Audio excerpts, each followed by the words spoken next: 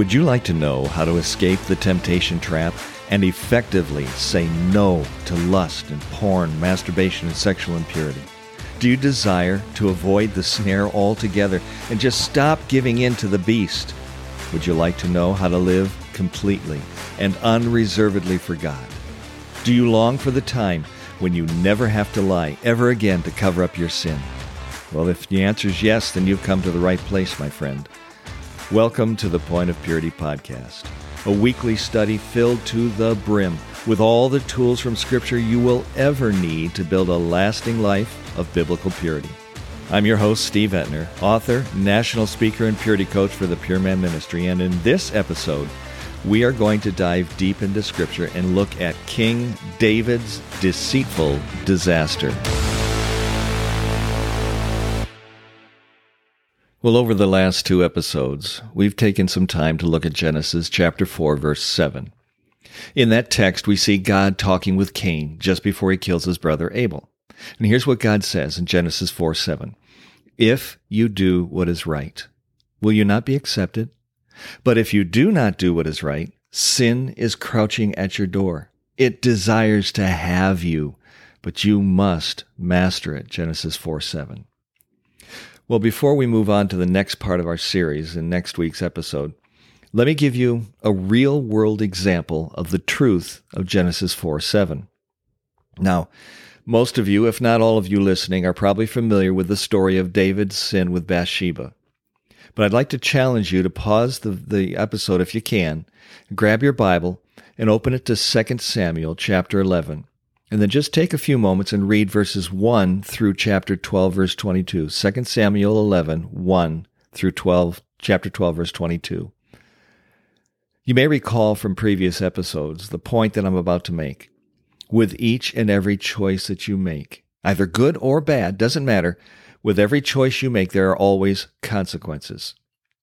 Well, in the case of King David's sin of adultery and murder, I want us to take some time in this episode and consider the 6 different choices that David made, the consequences that followed, and let's compare it with Genesis 4:7. All right, so here we go. Choice number 1.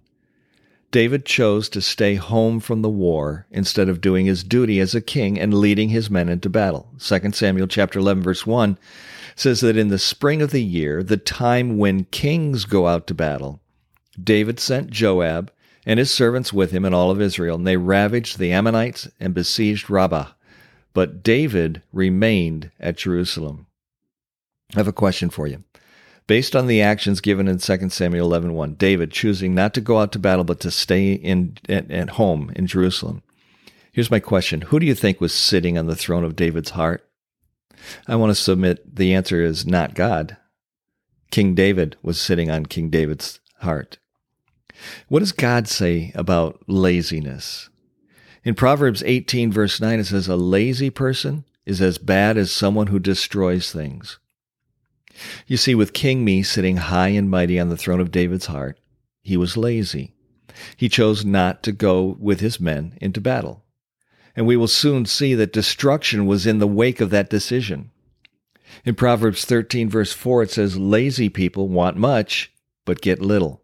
But those who work hard prosper. In Proverbs 21, verse 25, it says, despite their desires, the lazy will come to ruin, for their hands refuse to work. So, James 4:17 says, whoever knows the right thing to do and fails to do it, for him it is sin.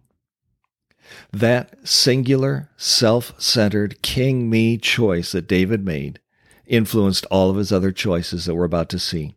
And the result was some serious ramifications. But I want to ask you, can you see that same truth evident in your own life? Think about this. In what ways have your King Me choices had significant negative ramifications in your life? In fact, I want to submit that's a discussion worth having with your accountability partners. Well, here's something I want you to seriously think about. How often do you read your Bible? I'm referring to a whole lot more than just a couple of verses out of the devotional for the day. I mean, really, truly, open your Bible and read it, study it, dig into Scripture. How often do you do that? I'm going to step out on a limb, and I'm going to wager that your answer, if you're being totally honest, goes something like this. Well, not very often. Or maybe your response is, not as often as I should. We're going to dive deeper into this topic in an upcoming episode, but for right now, let me point out the absolute necessity of developing the discipline of being in God's Word daily. Let me ask you this. I'm going to work off the assumption that you're not choosing daily right now to dig into God's Word. You know you should, but you're choosing not to. Here's my question. Why not? I want to submit that one of the primary reasons, again, if you're being totally honest, is you're lazy. It's too much work. I don't have the time. I don't understand what I'm reading most of the time anyways, so why bother? Can you relate? Oh, my friend, I want to challenge you to think about David's choice number 1. Let it speak deep into your chest. He was lazy. You, I want to submit, have been guilty of making the same choice as David. You're not disciplining yourself to daily be in the Word of God. Listen, we are at war. No, I'm not talking about physical warfare against an opposing nation. I'm referring to the most important battle that you are engaged in, a lifelong battle known as spiritual warfare. In 2 Corinthians chapter 10, verses 4 and 5, it says, "The weapons of our warfare are not of the flesh, but they have divine power to destroy strongholds. We destroy arguments and every lofty opinion raised against the knowledge of God, and we take captive every thought and make it obedient to Christ." 2 Corinthians 10, 4 and 5. This is why, now listen, watch this. This is why, Ephesians 6, 11 and 12, we are to put on all of God's armor, so that you will be able to stand firm against all the strategies of the devil. For we are not fighting against flesh and blood enemies, but against evil rulers and authorities of the unseen world. We're fighting against mighty powers in this dark world and against evil spirits in the heavenly places, Ephesians 6, 11 and 12. I further submit that God makes it abundantly clear that in this spiritual war, we must be sober-minded. We must be watchful. Why? Because our adversary, the devil, is prowling around like a roaring lion, seeking someone to devour, 1 Peter 5:8. So then, 1 Thessalonians 5:6, let's not sleep as others do. Let's not be lazy. Let's not be like David, but let's be alert and sober, 1 Thessalonians 5:6. So what choices are you making? Choice number, Choice number 2. David chose to continue looking at Bathsheba bathing. He allowed the look to turn to lust. Remember, when King Me is sitting on the throne of your heart, you will see nothing wrong with the choices that King Me is making. 2 Samuel chapter 11, verse 2 says, "It happened late one afternoon, when David arose from his couch and was walking on the roof of the king's house, that he saw from the roof a woman bathing, and the woman was very beautiful." Here's a question for you. What should David have done the instant he saw Bathsheba bathing? Let me personalize it. What should you do the instant you see something that's even slightly sexually arousing? Isaiah 33, verse 15 says, "He who walks righteously shuts his eyes from looking on evil." Let me repeat that. That's powerful. Isaiah 33, verse 15. "He who walks righteously shuts his eyes from looking on evil."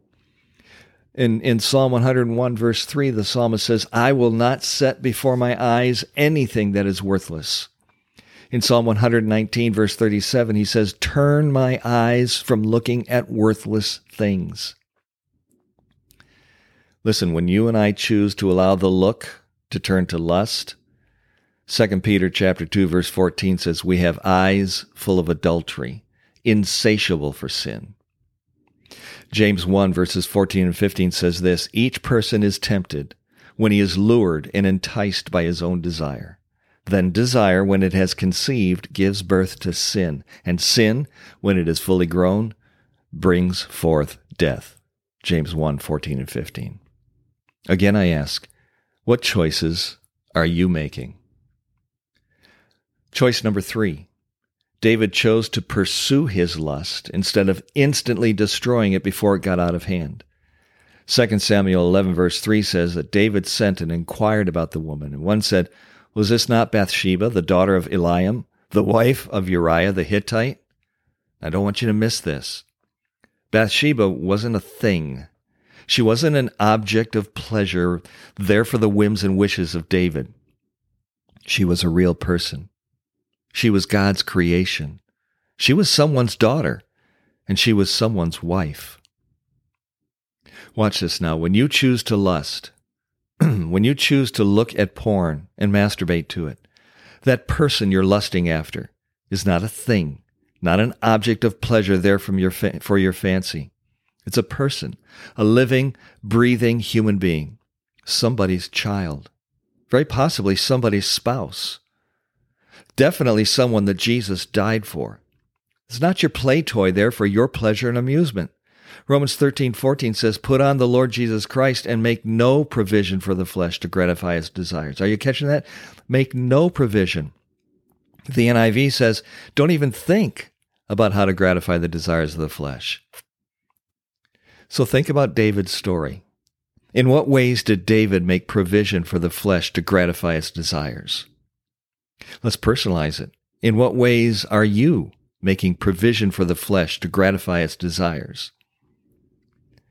Galatians 5:16 says this, "But I say, walk by the Spirit, and you will not gratify the desires of the flesh." Choice, consequence. So again I ask, what choices are you making?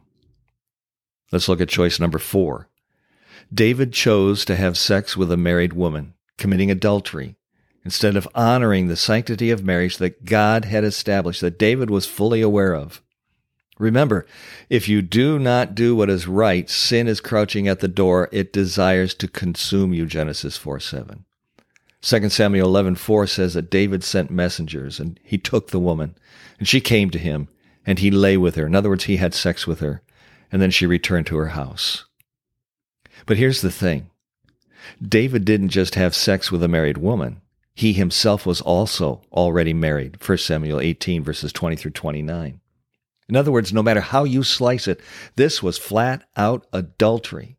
This was in direct defiance to God's command in Scripture in Exodus 20, verse 14, "You shall not commit adultery."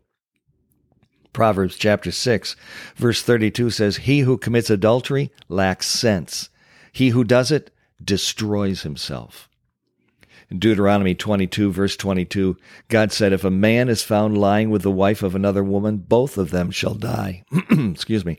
"The man who lay with the woman and the woman, so you shall purge away the evil." Deuteronomy 22:22. Hebrews 13, verse 4 says, "Marriage is to be held in honor among all, and the marriage bed is to be undefiled. God will judge the sexually immoral and the adulterous." So what about you? Are you guilty of adultery?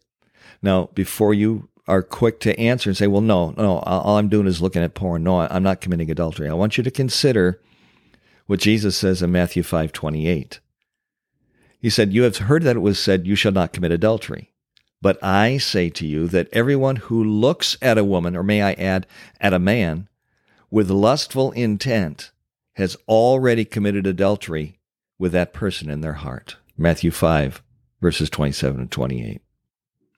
So let me very quickly point out here that if you're looking at porn, if you're lusting after another person, if you're engaging in sexual fantasy, even if you're not literally participating in the physical act of having sex with someone you're not married to, God says you are committing adultery because you're doing it in your head. You're doing it in your heart. So again, I ask, what choices are you making? Choice number 5. David chose to lie, and he chose to deceive. He chose to cover up his sin by attempting to bribe Uriah, that's Bathsheba's husband, and encouraging him to sleep with his wife. That's found in 2 Samuel chapter 11, verses 6 through 13. Don't forget Genesis 4:7. Sin is crouching at your door. It wants to have you. It wants to consume every part of your life. So think with me about how it consumed every part of David's life. It wants to do the same thing with you. Leviticus 19 verse 11 says, "You shall not deal falsely. You shall not lie to one another." Proverbs 12:22 says, "Lying lips are an abomination to the Lord, but those who act faithfully are his delight." Proverbs 19 verse 9 says, "A false witness will not go unpunished. He who breathes out lies will perish." So in what ways have you been choosing to lie, choosing to deceive in an attempt to cover up your sin? Colossians 3, 9, and 10 says, "Do not lie to one another, seeing that you've put off the old self with its practices, and have put on the new self, which is being renewed in the knowledge after the image of its creator." Colossians 3, 9, and 10. So again, I ask, what choices are you making? Choice number 6, David chose to have Bathsheba's husband Uriah murdered instead of obeying the 6th commandment of the Creator. And that's referred to in 2 Samuel chapter 11, verses 14 through 26. You see, God commanded in Exodus 20, verse 13, "You shall not murder." So once again, let me remind you of Genesis 4:7. It warns us that sin is crouching at the heart's door. The beast is watching.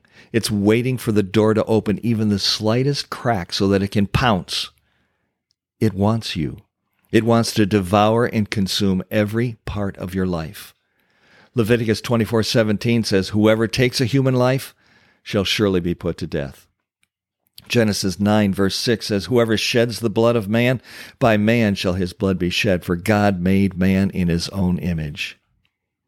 Well, again, I ask, what choices are you making? Those 6 choices that David made, every one of them were significant. They were impactful. They were life-altering choices. Each choice led David deeper and deeper into sin. Again, Genesis 4:7, "If you do what is right, you'll be accepted. But if you do not do what is right, sin is crouching at your door. It desires to have you, but you must master it." Are you beginning to grasp the significance of Genesis 4:7? Are you beginning to understand why it's so vital to your purity that you have this verse permanently etched into your memory? You have a choice, and with each choice, there are consequences. Each of David's choices brought about serious consequences. Think about this. He lost the respect of his military by choosing to stay home while they went to war. He lost the fellowship and blessing of God in his life. In 2 Samuel chapter 12, verses 7 through 9, God says to David, "I anointed you king over Israel. I delivered you out of the hand of Saul. I gave you your master's house and your master's wives into your arms, and I gave you the house of Israel and Judah. And if this were too little, I would add to you as much more. Why? Why have you despised the word of the Lord to do what is evil in his sight?" 2 Samuel 12, 7 through 9. This text in 2 Samuel 12 is powerful enough that it's worth pausing for a moment to consider all that God has already done for you. Seriously, stop right now and think of all the things that God has blessed you with. I want you to remember not just the major things. Think about the small things as well. God has been good to you. And now I want you to understand this. If this were too little, God said, I would add to you as much more. So why? Why have you despised the word of the Lord and chosen to do what is evil in his sight? Why, my friend? Why have you chosen to reject all of God's blessings in favor of your own sinful sexual passions?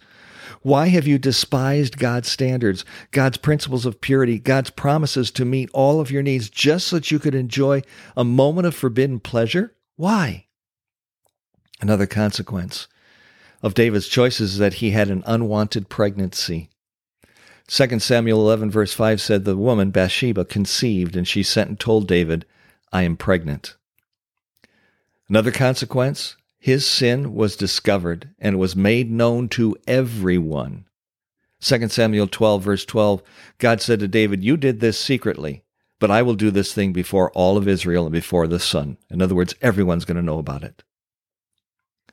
Another consequence of his choices is that he would never be free from pain and calamity, agony and suffering for the rest of his life. In fact, his own family would turn against him. In 2 Samuel chapter 12, verses 10 and 11, God says, "Now therefore, the sword shall never depart from your house, because you have despised me and have taken the wife of Uriah the Hittite to be your wife. Thus says the Lord, behold, I will raise up evil against you out of your own house. I will take your wives before your eyes and give them to your neighbor, and he shall lie with your wives in the sight of this sun." 2 Samuel 12, 10 and 11. Let me ask you this. Put yourself in David's shoes for just a moment. Was it worth it? Was it worth the momentary pleasure that it brought David?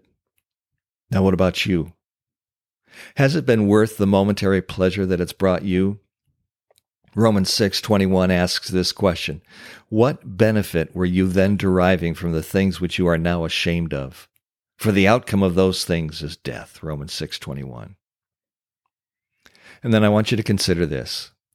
If David had made the right choice to begin with, had he chosen to remove King Me from the throne of his heart and instead join his men in battle for the protection of his kingdom, what do you think would have happened to all the other choices? Let's look one more time at David's choices, only this time, let's consider what choices he should have made. Choice number 1, he chose to stay home from the war. What choice should he have made? And I wonder, what would the consequence have been had he made that choice? Number 2, he chose to look at Bathsheba bathing. What choice should he have made? And what do you think the consequence would have been had he made the right choice? Choice number 3, he chose to pursue his lustful passions. What choice should he have made? And what would the consequence have been had he made the right choice? Number 4, he chose to commit adultery. What choice should he have made? What would the consequence have been had he made the right choice? Number 5, he chose to lie and to deceive by attempting to bribe Uriah, encouraging him to sleep with his wife. What choice should he have made? And what would the consequence have been had he made the right choice? And choice number 6, he chose to murder Uriah. What choice should he have made? What would the consequence have been had he made the right choice? What choices are you making? And what are the consequences, and what will the consequences be? Well, we're going to hit the pause button here until next week's episode, as we look forward to continuing in this study. And if you'd like to learn more about today's study, or if you're interested in learning more about the Pure Man Ministry, be sure to visit our website. We have a multitude of resources that we've made available to you on the website. And you can find the website at The Purity Coach. It's all one word, thepuritycoach.com. One of the resources that I want to make available to you is my book entitled Overcoming Temptation, 4 Steps to Spiritual Victory. Again, the title is Overcoming Temptation, 4 Steps to Spiritual Victory. You see, saying no to temptation, choosing to live an upright and godly life, this is a daily decision that you and I must make. Every time we're faced with a temptation, we're also faced with a decision. Do I give in, or do I stand firm in my faith and fight it? Do I yield to the leading of the Holy Spirit and live to glorify God, or do I focus on King Me and give in to my fleshly desires? Remember, with either choice, there are consequences, and you can choose the consequences by choosing your actions. Well, this book, Overcoming Temptation, 4 Steps to Spiritual Victory, is written in a way that hopefully is very clear and practical in how to live a life that is holy and pure, how to say no to sin, how to make the right choices and live by the Holy Spirit in a way that glorifies God. So again, the title of this book is Overcoming Temptation, 4 Steps to Spiritual Victory. You can find it on Amazon.com, or you can go to my website, thepuritycoach.com, and you can look in our resources section. And if you've not yet subscribed to this podcast, well, let me encourage you, please do so today. I don't want you to miss any of our upcoming episodes. Well, until next time, this is author, national speaker, and purity coach Steve Ettner reminding you that if you're going to glorify God in your everyday living, He must first be glorified in your every moment thinking.